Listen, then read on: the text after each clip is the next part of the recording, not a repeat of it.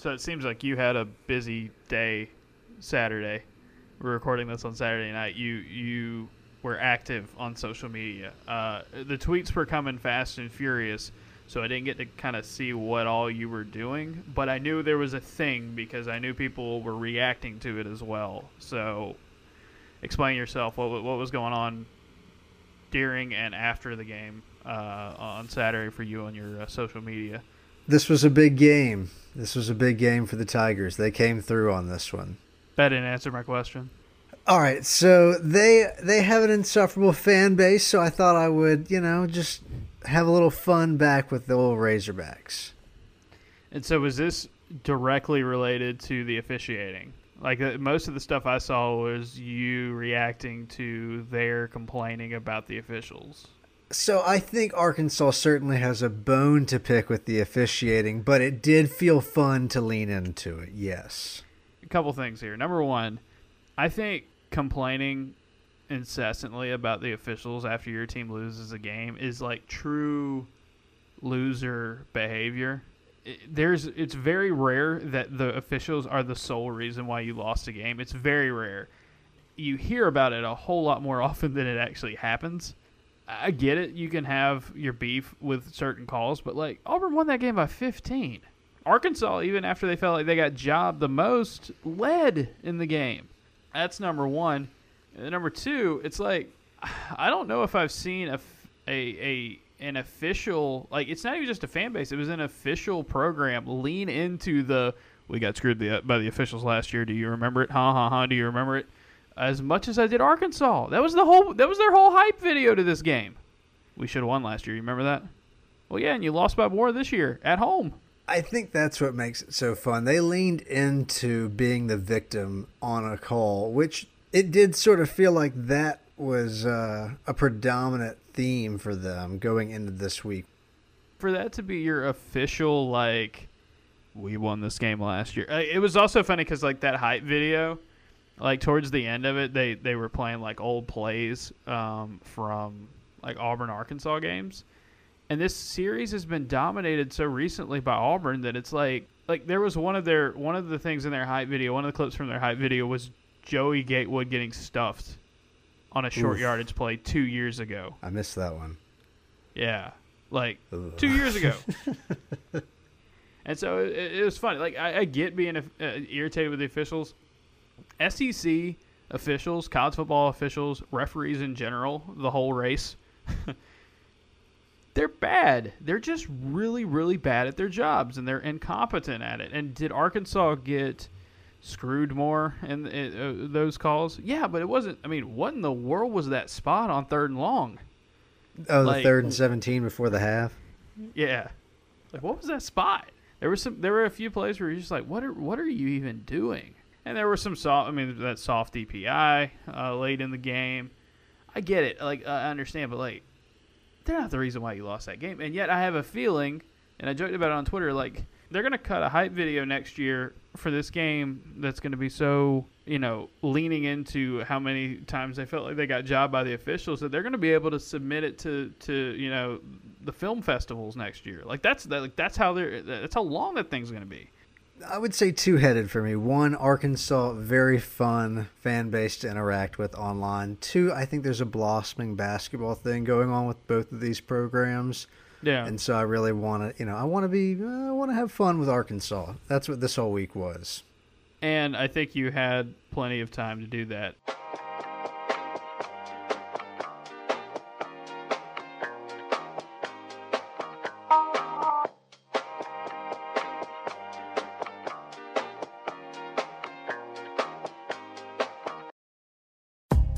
It's the Auburn Observer Podcast, the weekend edition. Justin Ferguson coming to you from a hotel in Bentonville, Arkansas. Painter Sharpless coming to you from parts unknown. Hello, Painter. Howdy. So we have a lot to discuss tonight. A big win for Auburn, a huge win for Auburn, a monumental, season-turning XYZ, whatever you want to call it. Huge one, 38-23, beating the Arkansas Razorbacks. There's so much to discuss in this one, and we've got the whole, hey, the officials kind of jobbed Arkansas a little bit more often than Auburn. We got that out of the way. So let's talk about actual things that happened and how this game was really determined and won. I guess big picture-wise, Painter, we talked about it heading into this week. This was a hinge point game. I think that was kind of the word we'd ended up going with the most. You feel like something can shift with a win or a loss in this one, where Auburn gets a win and there's momentum and you're going into a bye week with some optimism. If you lose, it's like, man, you're gonna have to scrape to get to a halfway decent record this season, make a bowl game. And there were probably more Auburn fans that were on the lower side of that portion than the higher side of that opinion. In the end, Auburn winning by 15 at Arkansas. There's a number of stats there. This is the first time Auburn's won back-to-back road games since 2017. This is the first time they've won against a ranked team. I think it was it's either 6 or 8. I can't remember. It's several tries. This is the first time they scored a touchdown on the opening drive of an SEC game since the Arkansas-Auburn game 2 years ago. Look, Arkansas has now lost 3 straight. I don't think Arkansas is a team that's necessarily we're going to look at the end of the season and say, oh, they were awesome. At one point, a top 10 team. Reality has kind of hit them pretty hard over the last few weeks. But still, I mean, to get this win away from home, it's kind of like the LSU win. Just getting it means so much because you haven't gotten wins like this very often recently. And I know it's Arkansas, but this is a different Arkansas team. It felt important that Auburn could win a game against a team it was more talented than, because a lot of what I feel like I end up doing on this podcast is talking about teams that are more talented than Auburn and Auburn going the next step. When you have a team with a less talented roster, that you end up closing that out. And it felt like we identified some of that this week in the preview, where it looked like Auburn had some advantages in certain areas. And it's so funny because I said all week, like, hey, if Auburn runs the ball, they'll win this game. They could win by double digits. They win by double digits. They didn't necessarily run the ball well. Shows what I know. But I think Auburn learned a lot more about themselves this week. I think they got closer to what their identity is as a football team, both on offense and defense this week against Arkansas. And now you're going into an off week where you can feel, all right, this is what we can build on. I think Harsin said it best after the game. We got to get healthy. Getting to focus fully on ourselves for a week is going to be big. Here's the things we got to get better at. Here's the things we are good at. And, focus on both of those things moving forward. Coming out of this game with the win positions you to feel like in all of these games, which I think will be close over the next month, you can be in a position to win all of them if you play like that. Was the game perfect? No, not at all. I mean, the middle eight was dominated by Arkansas, and I think Auburn showed a lot of guts fighting back yet again from not having a good stretch. It feels cliched, but that touchdown that the defense forced does feel like if you could ever pin a moment in which the game went to a team. Yeah, I mean, it's a big play in the game. It also was a good encapsulation of what the defense was doing and why Auburn's defense was able to pull it out and win it. Arkansas had one drive, final 6 possessions, 1 touchdown. And Auburn's defense scored just as much as Arkansas did in the final 6 drives that Arkansas had the ball. You'll take that and run with it. That 1 touchdown drive is when they were on the field for a long time. I mean, it was 12.5 minutes to 2.5 minutes, I think, at time of possession in the third quarter. It was just an absurd number. Yes, Auburn's secondary gave up some big plays. There were some missed tackles. The run defense wasn't always humming the way it needed to be. The middle stretch of the game was rough. They tightened up a little bit in the back end, but the big thing about this game is that, an up and down pass. I mean, Auburn took this game up front. Your pass rush got home. We said it coming into the game. KJ Jefferson, I love KJ Jefferson, by the way.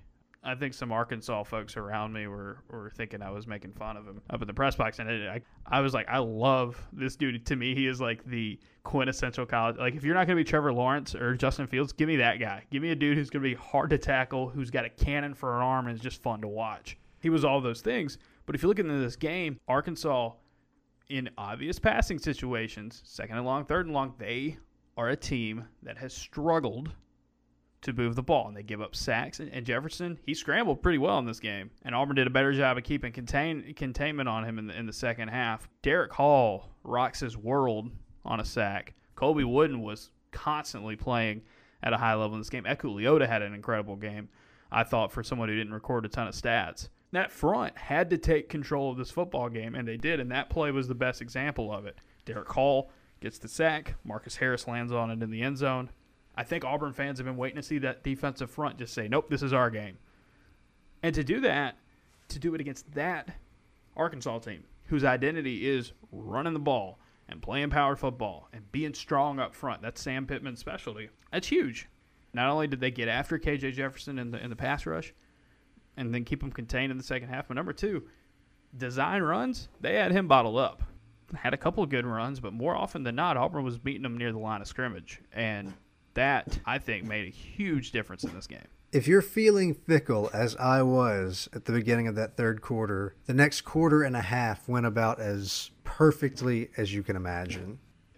The one drive that Oklahoma, I'm looking at Oklahoma right now, the one drive that Arkansas got together and scored a touchdown on, and Auburn had several opportunities to get off the field there, they were worn out, man, because Auburn scored on a defensive, three and out defensive touchdown, one-play drive. That was Auburn's third quarter offensive output. The secondary tightened up down the stretch. The run defense did a little better, and you got to get off the field on third and longs. That's a flag. That's a red flag, and they're going to try to focus on it moving forward. But I think the big thing is at the end of the game, still with the issues that Auburn had on defense, KJ Jefferson, once again, a great quarterback and a quarterback that's put up some great numbers this season, looked kind of average on Saturday. His final line, well below his yards per attempt, well below his normal completion percentage. That is the kind of game Auburn needed to put up against a guy like that, because he can be a problem, much like Treylon Burks, who got you once on a big one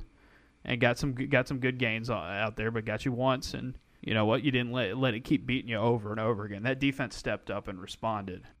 Against teams that have not been, or that have been one-dimensional, Auburn's defense has largely won the day. Yeah, and how funny is it to think about how they shut down LSU? LSU had to completely abandon the running game in their game 2 weeks ago. Pander, did you happen to see what happened to LSU's running game on Saturday? Ty Davis Price for LSU ran for 287 rushing yards against Florida. The worst rushing attack in the SEC ran all over Florida. Process, he broke two records. Number one, he broke a record held by Leonard Fournette. It's a single-game record at LSU. Number two, that is the most yards Florida has allowed to an opposing running back in school history. The previous record there was held by Herschel Walker. I mean, if you feel like Ed Orgeron's back has ever been up against the wall, this has certainly been the week. Right, and there's so much up and down in the SEC. You play well one week, you play not so well in 1 week. There are certain parts of teams' games that have gone up and down as the season's gone on. You go back and look at this Arkansas team running the ball. They finished with 232 yards, which sounds like a ton, but they ran it 54 times, just 4.3 yards per carry. I mean, they put up a lot of yards, but they only scored 3 touchdowns. This Auburn defense is not going to be a dominant unit like the ones you might have gotten used to under Kevin Steele. I think Auburn fans are kind of learning what it's like to have more of a closer to average defense. That's just my read on it. I could be wrong. Auburn's passing game. Bo Nix has the least Bo Nix game of his career. 21 of 26 for 292, 2 touchdowns. He had 1 interception on an underthrown ball where they were taking a shot and being aggressive. Probably his only real mistake, I thought, in the whole game. Auburn only has 2 drops in that game. You know, Bo probably could have done better throwing both of those balls. I mean, I will secede that point to people. Auburn gets catches from 10 different receivers, 9 of them in the first half. They get 2 touchdowns. Nix's 2 touchdowns are explosive plays, 2 great deep balls. A week after his supporting cast let him down in terms of protection and in terms of drops, both of those areas way up this week against an Arkansas defense that's nowhere near as good as Georgia's, because no one's is. But an Arkansas defense that had been really stingy in the back end. They came into the week top 15 team in pass defense. Nix played the game of his, I think legitimately the game of his Auburn career. Late in the game, runs the ball and seals it for the Tigers. But, I mean, throwing the ball, this is a team that only had 2 drops this week and got everybody involved. And guys we've seen and we know that have had tougher games this season, or tougher times this season. Shedder Jackson, Demetrius Robertson, making plays. Jackson leads the team in catches. He's perfect 5 for 5. Demetrius Robertson catches a 71-yard pass. Good throw, good call by Auburn. But, man, what concentration. Not only to catch that ball by Demetrius Robertson, but to break away and score. Javarius Johnson gets more involved. I know you're happy about that, Painter. It was his only catch of the game, but it was early. Feeding it to the tight ends, feeding it to the running backs, feeding it all over the field. This is what we think Auburn's offense can look like. This is the blueprint. This is the vision. And they finally put it together. It seems like Auburn's going to be in a bunch of close games over the next month, but I felt like Auburn needed to win this game to take some positive momentum into this bye week. And then also en route to a win, you really wanted to see some explosive plays. They finally got those two. They hit it downfield, and it was pass, it was catch, it was protection, it was play call. Most of the time when Auburn has taken deep shots this season, one of those components has been iffy. And it just all really came together. And we talked about it last week. Bo Nix, there's so many drops. Against the Georgia defense, he was insanely accurate, right? And we talked about how accurate he's been with a clean pocket this season. And he goes out there and has a game like this. Again, it is Arkansas, but it's a really good Arkansas pass defense. Look, he's had a really efficient, a really precise game where the drops were the problem against Georgia. He led his team to a come-from-behind victory at LSU for the first time in 22 years. Then he has the best game of his career against a ranked team away from home, two areas that have been really, really struggling with. These are 3 straight weeks after getting benched. You keep that in mind, after getting benched. Good game from Bo. Shout out to the receivers, too. 10 different receivers catching the ball in this game. That's exactly what Auburn's been wanting. I mean, you're coming from an offense the last couple of seasons where you force-fed the ball to basically 1 or 2 or 3 guys at most. And now they are spreading the wealth. The tight ends are making multiple catches a game, a wide range of wide receivers, and the running backs are getting involved. This is exactly it's not the sexiest offense in the world, but for year one, I mean, you can do some damage with this. Auburn's got 2 weeks to prepare for one of the best play callers in the country. If I felt like focus was a bit of a cliche thrown out during the week, as self-criticism for why they were dropping passes, whatever it was, it worked this game. Yeah, Demetrius Robertson said after the game, it was just focus. He's like, we had to just kind of really focus in on our fundamentals. Harsin has said it's like no one's trying to drop passes. We've been working on this every week, but for some reason it clicked in this game, and it needed to because this is the team you needed to really make some tough catches against. What did you make of the twist that Arkansas used? It seemed like they had more guys on that interior and on the line. Yeah, they did, and it looked like they sent more guys blitzing.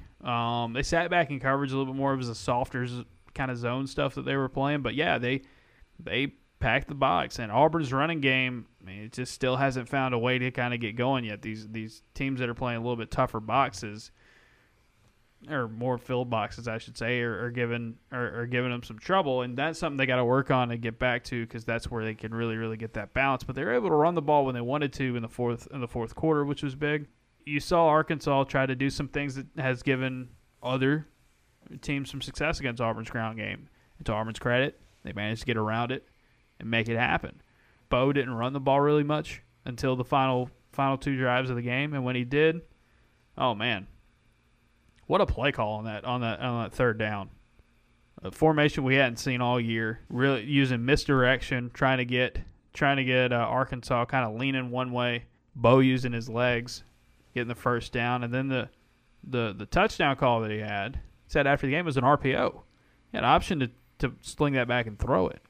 And man, I don't remember very many quarterback draw RPOs that Auburn's run in the past. And Bo, it did seem like the staff tailored this game nicely to his strengths, given how well he played, and in combination with the receivers and the tight ends playing a good game themselves.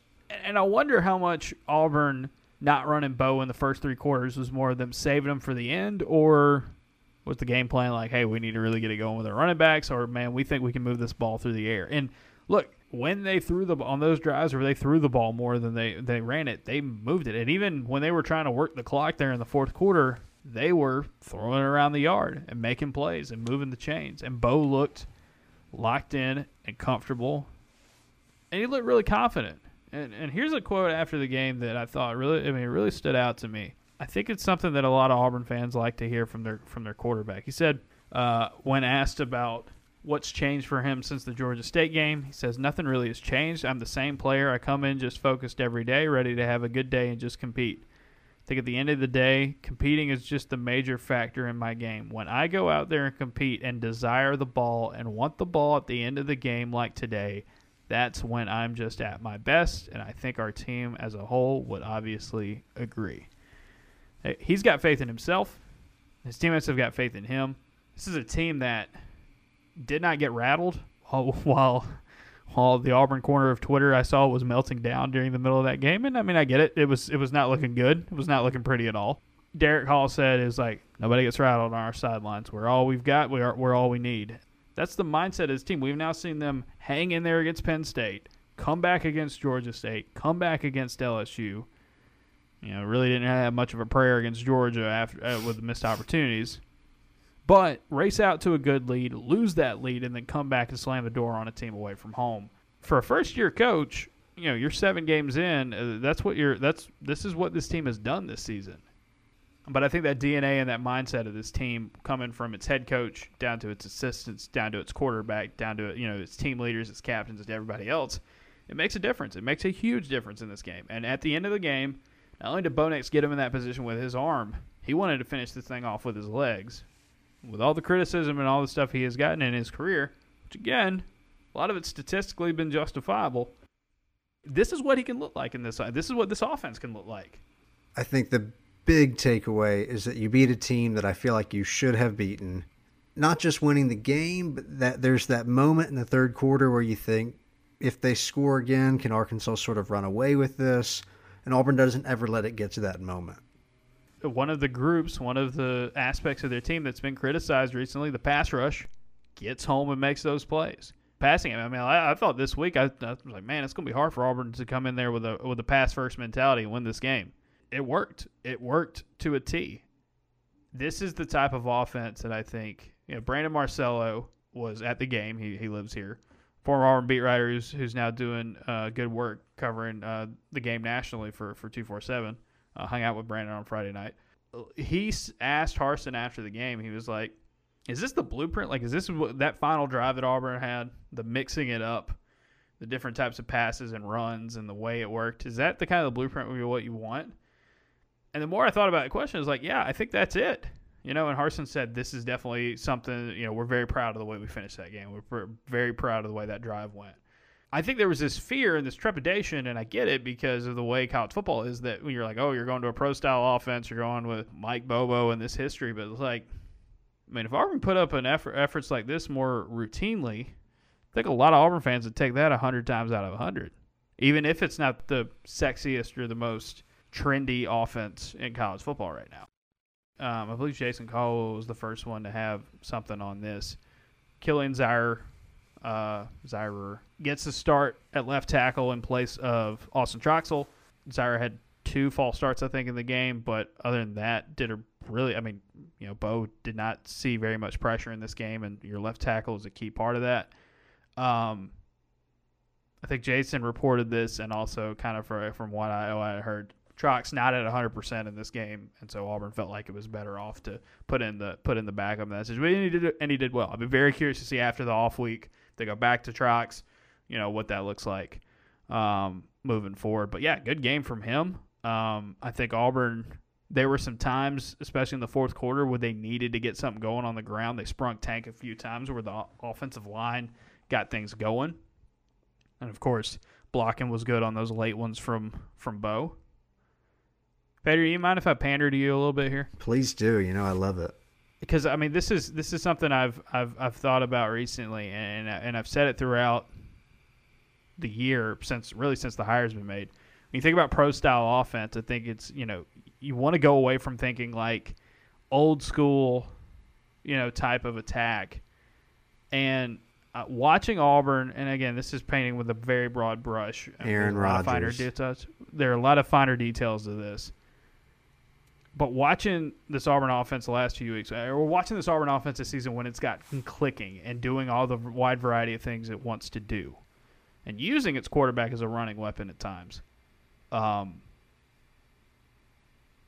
see some similarities stylistically with what Auburn's trying to do on offense and what the Buffalo Bills do on offense. Oh, yes.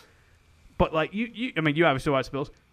I formation at times, multi-tight ends. They want to hammer it at you, but they also can spread you out and do a lot of things. They get creative. They lose a lot of pre-snap motion. And that's not just a Bills thing, but I think of when the San Francisco 49ers looked at their best under Kyle Shanahan when they went to the Super Bowl. That, to me kind of stands out in that regard. That kind of offense. It is the modern pro-style offense. It's not the Chiefs. It's not the Packers, and it's also or the Saints. But it's also not like the Titans. It's a little different. It's a little bit more multiple and multifaceted like that. And I mean it looks good when it works. It really does. It really does look good because the whole thing of we can run a wide variety of things on you. And you're going to have to be prepared for it. I mean that is what that is all what the NFL play calling is, right?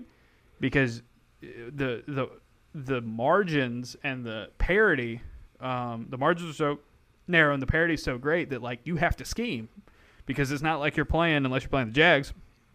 It's not like you're playing an FCS team out there. It's not like you're playing a Vanderbilt. You don't get very many times to blow teams out. So you have to scheme your way. You have to be smarter. You have to adjust and do all that. And that's just kind of the vibe I'm getting from this Auburn offense. I'm not saying they're playing like an NFL offense. I'm not saying they're executing like an NFL offense. I just think stylistically and schematically, this is what we mean. This is the modern pro style. The Gus era and the Kevin Steele era, when it worked, it really worked. There's no denying that. And if we do it well, we can win. But we've already seen Auburn try to win in a variety of ways, try to use a variety of players in a variety of situations. There seems to be more, on both sides of the ball, more reliance on adjustments, more reliance on individual game planning. This is what we're doing for this matchup. It hasn't always been pretty, and there's been some rough spots, and there have been some growing pains to it. But, as a big picture thing, that's what you want out of your team moving forward, right? Can you be a team that can look one way and attack an Ole Miss defense one way or an Ole Miss offense one way and also do something different and still be successful against the Arkansas of the world? It's kind of the thing that what Brian Harsin was brought in to do. That was part of the buy-in. It's we are going to try to out-scheme and outwork and out-execute everybody. Because I think, and, some people get mad at me when I say this, I think everybody kind of can figure out that you're not going to out-recruit Alabama or Georgia. Not only is it hard to do right now or nearly impossible to do right now for anybody, historically it's not something that Auburn has been able to do. And that's okay because, as we've seen, you can compete for championships and even win the thing with the right players and the right set of circumstances. And that's a lot of big-picture junk, to come out of one game against an Arkansas team that's still, I think, 2 tiers behind you. Maybe just one in overall talent level.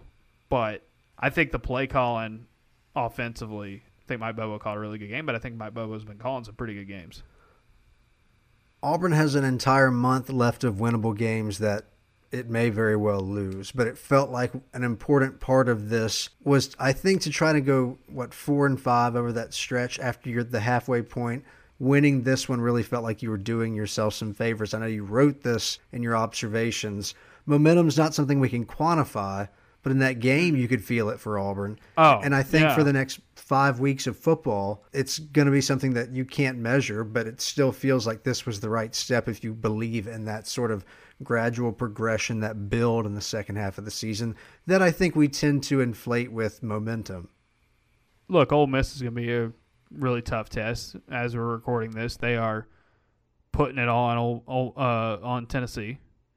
People were trying to buy the Tennessee stock. Everybody was like, "Oh, they're scoring a little points." A little early. I kind of feel the same way as I do kind of feeling about buying stock really high in Arkansas. It's a little early for that. You get a little bit more time, maybe a little more talent infusion. This is a winnable stretch, and going into it 5-2 instead of 4-3. For some reason, it's just one game, but it feels like a world of difference, doesn't it? It feels like putting 8-4 squarely on the table for the team, and 9-3 doesn't feel unrealistic, even if it's not something I'd like to put money on. We said heading into the season, hey, if Auburn goes 8-4, that's a good year. You've got to win 3 out of your last 5 to make that happen. You've got one game where I think you should be a decent favorite in, even if it's on the road in South Carolina. I mean, I'm not buying in state that much, but you're at home there. I think the Ole Miss game has the potential to just be absolutely nuts. That Ole Miss offense is capable of catching fire or catching themselves on fire. A&M, I need to see a little bit more from A&M for they won their Super Bowl last week against Alabama. Is that something that salvaged their season, brought them back? They're going to start playing like they're capable of playing. Georgia I don't think there's anybody in Georgia's neighborhood. LSU, I thought it was done for them, so shout out to them for getting it together. I really thought that was it. And Arkansas is not in your talent neighborhood, but you go and win those games on the road. 8-4. I'll be interested to see what SP Plus has in terms of projections when they come out on Sunday. I'm very curious to see where they kind of eyeball. Because heading into this game, Arkansas was just a tick above Auburn. They were basically favored by what you would normally favor a team by when it's a road game. You give them kind of the home points, but as I said, Auburn has a chance to make a statement win. I think they had the chance to win by double digits away from home. They did it. Did they do it in the fashion I thought they were going to? No. I'll at least get some credit for that, and I'll try to take a little bit of credit for saying that Auburn should run a quarterback keeper with Bo Nix on that third down call. Man, what a beautiful call that was. So much can change one week in terms of the capital N narrative around this football team. I think it's never as good as it seems. It's never as bad as it seems. And what that means for Auburn moving forward could be a lot of fun to watch. Because, I think you've got a good point here, Painter. These games they have coming up have the potential to be really close. And this was a close game, even though Auburn won by 15. This ended up being a pretty close game. I didn't really want to kick a field goal there at the end. That touchdown felt like it was really important, not just in terms of making it a tough 15 points. Just put the nail in the coffin. And I think it was good for the offense to finish the drive. Yeah. It's so there were some miscues, but I feel like, again, in terms of a team that switched its philosophies, this is one of your better games to point to about progress. And I think a lot of it, to circle back, I think a lot of it has to do with Bo. Not only is it the most important position on the field, Bo has been an improved quarterback this season. I was, trying to make that point with the film room last week, that he is a more accurate passer, that he isn't throwing nearly as many uncatchable balls. And there's a lot of criticism. I mean, people still this week thought they need to play TJ. And it's I don't think that's going to happen unless things he just needs the rest of the offense around him to start clicking, and then that'll raise his level. And that was true. Auburn was catching the ball more consistently. They were protecting better in this game. And what happens? You see him make throws that he has not made this season, right? The deep balls were there. They were on the money. But something that Harsin said after the game was, he said, I thought our week of preparation was good, was really, really good. I mean, I heard throughout the week that he said the Sunday practice for Auburn after losing to Georgia in the fashion they did, it's the best Sunday practice they had all season. Now you see, especially on offense, okay, they did it. Defensively, not the best complete body of work, but they gave up 23 points to a team that ran wild last week.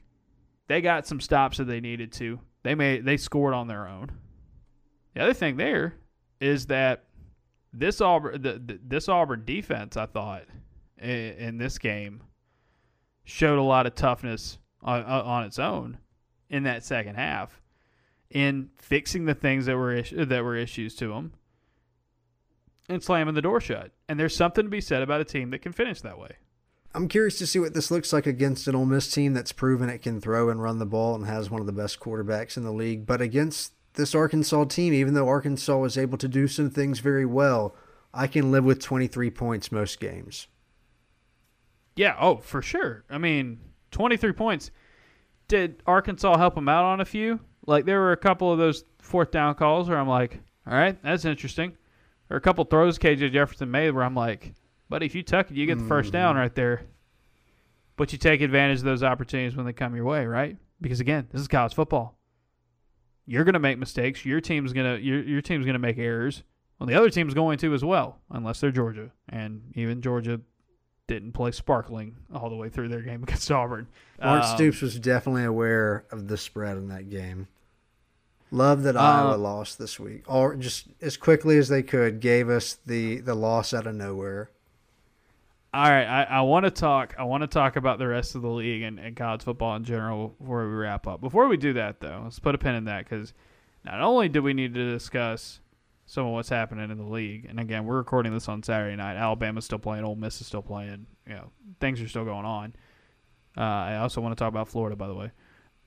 Let's discuss our beloved listeners and our beloved subscribers. Painter, can I be sentimental here for a moment? Please and thank you.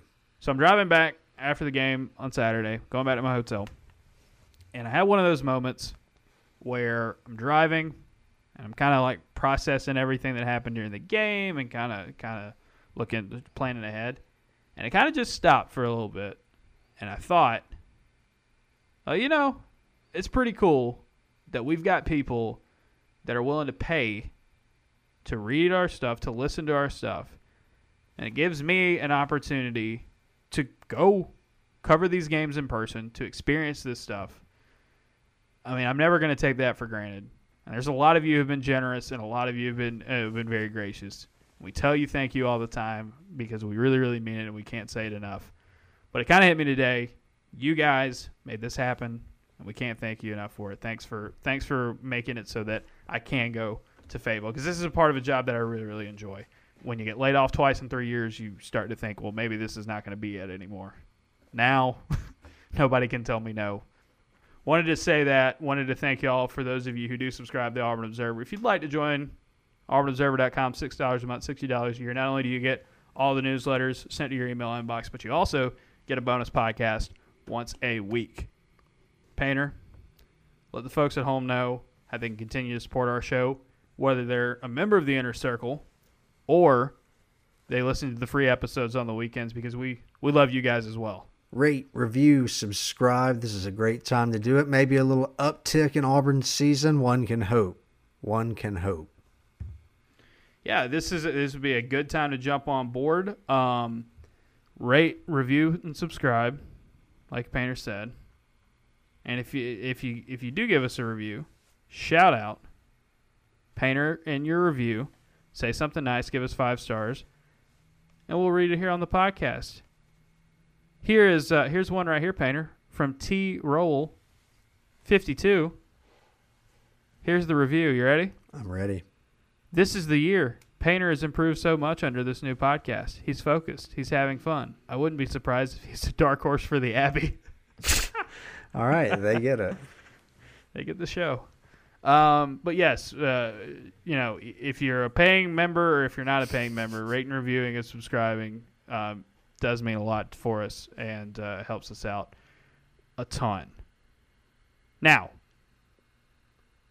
let's move on to very important folks, and that's Home Field Apparel, the premium collegiate apparel brand, the good brand, and the maker of the finest Auburn gear money can buy. We're talking T-shirts, we're talking hoodies, we're talking sweatshirts. You can't beat them. Home Field just came out with their 1957 National Champions T-shirt. It's great. It's on a really super soft version of their T-shirts. It looks clean. I gave it to my mom this week. Rave reviews already from her. She's a Home Field believer. I know, Painter, you are too. People are saying the shirt of the fall. That's what all the people are saying. Yeah, we talked about sweater weather on our last premium podcast. Well, friends, it's getting cooler around the Auburn area. Whether you're in Auburn, whether you're elsewhere in the South, whether you're in parts unknown like Painter is. Let me talk to you about some of the sweatshirts they've got. We've got a Navy Auburn basketball sweatshirt where Sailor Albee is sticking his arm through the rim of the basketball like he's Vince Carter. We've got Painter's legendary side-eye Albee, which is his Twitter Abby. That's on a great hoodie. There's more Sailor Albee stuff. There's a really old Auburn logo where there is a tiger sticking his head through the A and the AU. It's a rare one. You got the classic AU on one of them. You got the old flying eagle A. You got one. You got another one where there's a Tiger who was looking pretty tough in his shoulder pads, getting ready. There's a ton of stuff at Home Field. If you want to stay comfortable and warm during the fall and into the winter, Home Field Apparel's got you covered. Go to homefieldapparel.com. Listeners can get 15% off their first purchase with the offer code OBSERVER. That's OBSERVER. Homefieldapparel.com. More schools getting added by the week. Auburn, more designs keep getting added as well. You know the good brand. You love the good brand. Support them because they support us. All right. So, want to wrap this episode up by talking a little bit about the rest of college football and how it relates to Auburn as a whole. Yeah, how about the Florida Gators? How about those fighting Florida Gators? I thought that they were going to catch them right in the jaw. LSU looked like they were coming apart. No. LSU's down like half their defense. Might be done for the season for most of those guys. They don't have their best receiver. Nope. And yet they run for more yards than anyone's ever run for against Florida and for LSU. Oh, boy. Todd Grantham, you're doing great, sweetie. As Ben Wolk said on Twitter, he wanted to be wrong about Dan Mullen. You know what? I don't know if that's necessarily true. Might be a little facetious. I think there's something there. Painter, we can talk about how Auburn is in a tough spot. It's a long way to progress and getting to compete. But I think you can always look around in the SEC, even among powerhouse, and say it could be worse.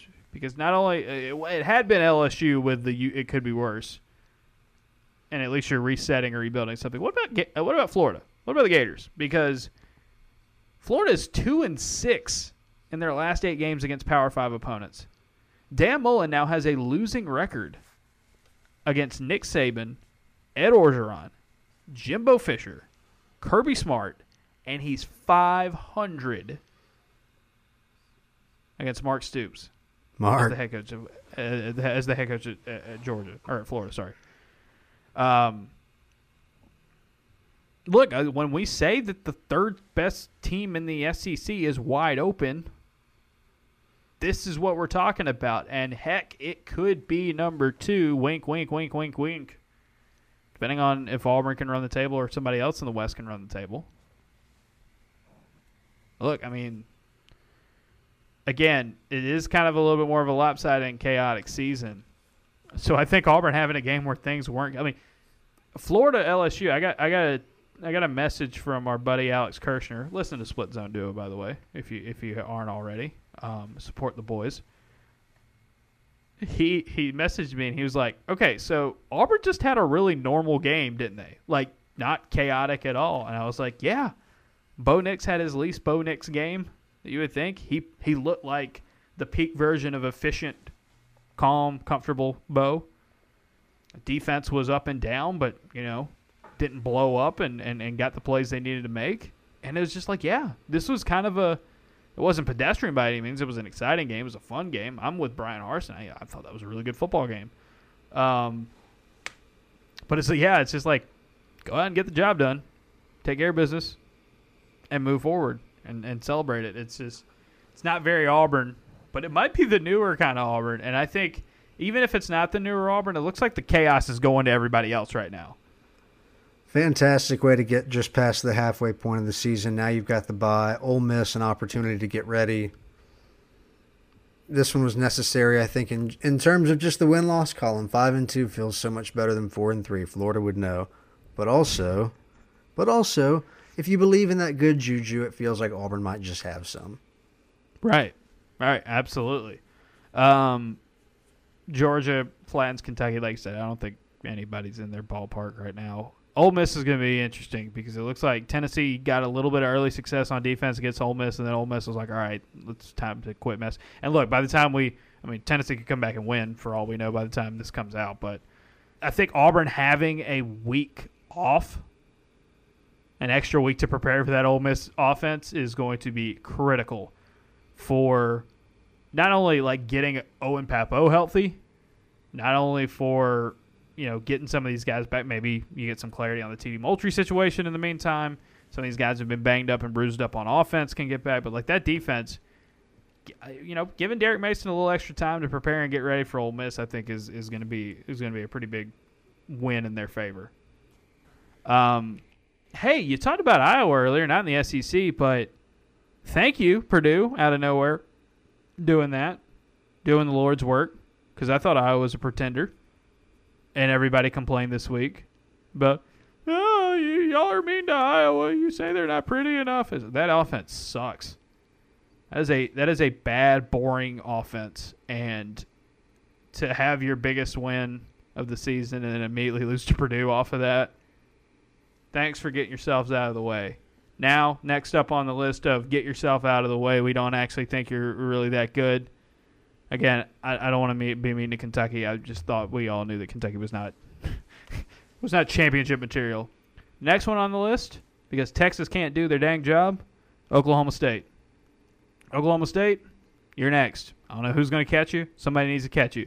Because the last thing we need is that Oklahoma State team having people think that Mike Gundy's doing a good job. Can't have that. Not going to have that. We will not deal with that. Anything else wild happen? I mean, I remember just looking up and being like, oh my God, Purdue is kind of kicking Iowa in the teeth. It's a weird year. It's a chaotic year, and I think Auburn is picking a pretty good time not to be at their peak chaos and switching to a coach that wants to be consistent, stable. Then again, we haven't seen him coach an Iron Bowl yet at home, so that could be a completely different territory there. Michigan State scraped by Indiana. Makes sense. About time Michigan State had one of those games where we were like, are you really that good? Man, Missouri's defense is trash. What happened? Missouri used to be really good on defense. Like they used to really bring it on that side of the ball. Will want to mention though, UCF Cincinnati. Cincinnati put the hurt on UCF. Gus Malzahn not gotten off to quite as good of a start as I would have envisioned. Yeah, that's been an interesting situation. They're now 3-3. Just want to keep your eye on that. I mean, I don't think he's going anywhere, obviously, but like, how does UCF handle what's going on there? I don't think it's any surprise that they would drop a game to a team that they shouldn't at some point in the season, and I don't think it's particularly surprising that they didn't beat Cincinnati this year of all years, but it is surprising to me how lopsided that game looked. I do want to say, though, real quick, speaking of UCF, speaking of Gus, after the game, Luke Fickell was talking about how Gus had to leave for a family emergency. If you didn't see it, or if it kind of got lost a little bit on Saturday afternoon, Gus's daughter Kinsey who lives in Birmingham still, gave birth to her first child earlier this week, and she was readmitted to the hospital due to complications. But according to Gus, now stable and doing well, he was planning on going to Birmingham from the Cincinnati game to visit them even before she went back to the hospital. So, thoughts and prayers to the Malzahn family and to the new parents and the newborn as well. I know some Auburn people were really keeping an eye on that over the afternoon. All right. So this week at the Observer, we're going to have a film room either on Monday or Tuesday. Depends on how much work I get done in the next 24 hours, because I am going to Game 2 of the NLCS, my first ever baseball playoff game. I'm looking forward to it. We'll watch the Braves take advantage of the off week, a little early start, and watch the Braves play the Dodgers in Truist on Sunday night. So that might affect it a little bit, depending on travel and how much I get done here in the next 24 hours. But there will be a film room. I think my idea for the film room this week, we'll look at several of the big plays for Auburn and look at them from kind of a design perspective, why they worked in that situation, and what made them so effective.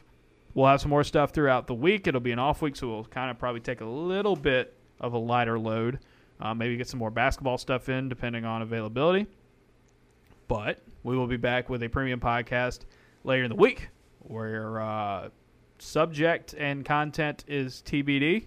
But we will have something for you guys, of course. And I did want to make this announcement on the podcast.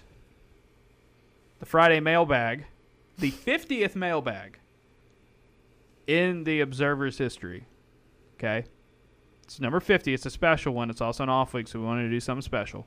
All right? And here it is. So go ahead and get ready. Get your questions ready. This week's mailbag will be a written one, not a podcast. We've done a couple of those in the past. We're going to do a written one this week still because it gets clicked on. But this Friday, the podcast will be authored by Painter. Painter is going to write the mailbag this week. So any questions you have for Painter, email them to him. What email do you want him to send it to? How about kpaintersharpless@gmail.com? Or you can tweet at him at PaintSharpless. Make sure you tell him it's for the mailbag. It's open season. It's whatever you want to ask Painter. Boom. It's if you want to ask him about his take on Auburn football, his take on Auburn basketball, if you want to ask him about the Bills, you want to ask him about Peaky Blinders, you want to ask him about me, you want to ask him about I like that one. Yeah, whatever you want to ask Painter, go for it. He's going to write it this week. We're going to have some fun with the off week. And like I said, if you're an Observer subscriber, $6 a month or $60 a year, you can get the Painter mailbag. It's the only way you can get it, is if you're a subscriber. All right, Auburn wins 38-23. This has been the Auburn Observer Podcast, the recap edition. Thanks, everybody, for listening. Thanks for everybody for supporting. We really do mean it. You guys do mean a lot to us and is are the reason why this is happening. And we can't thank you enough. Painter, final thoughts. What a win.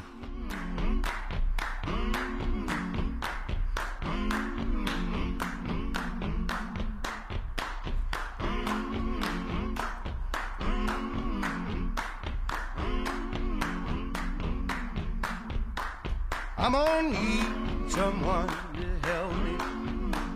I'm gonna need somebody's hand. I'm gonna need someone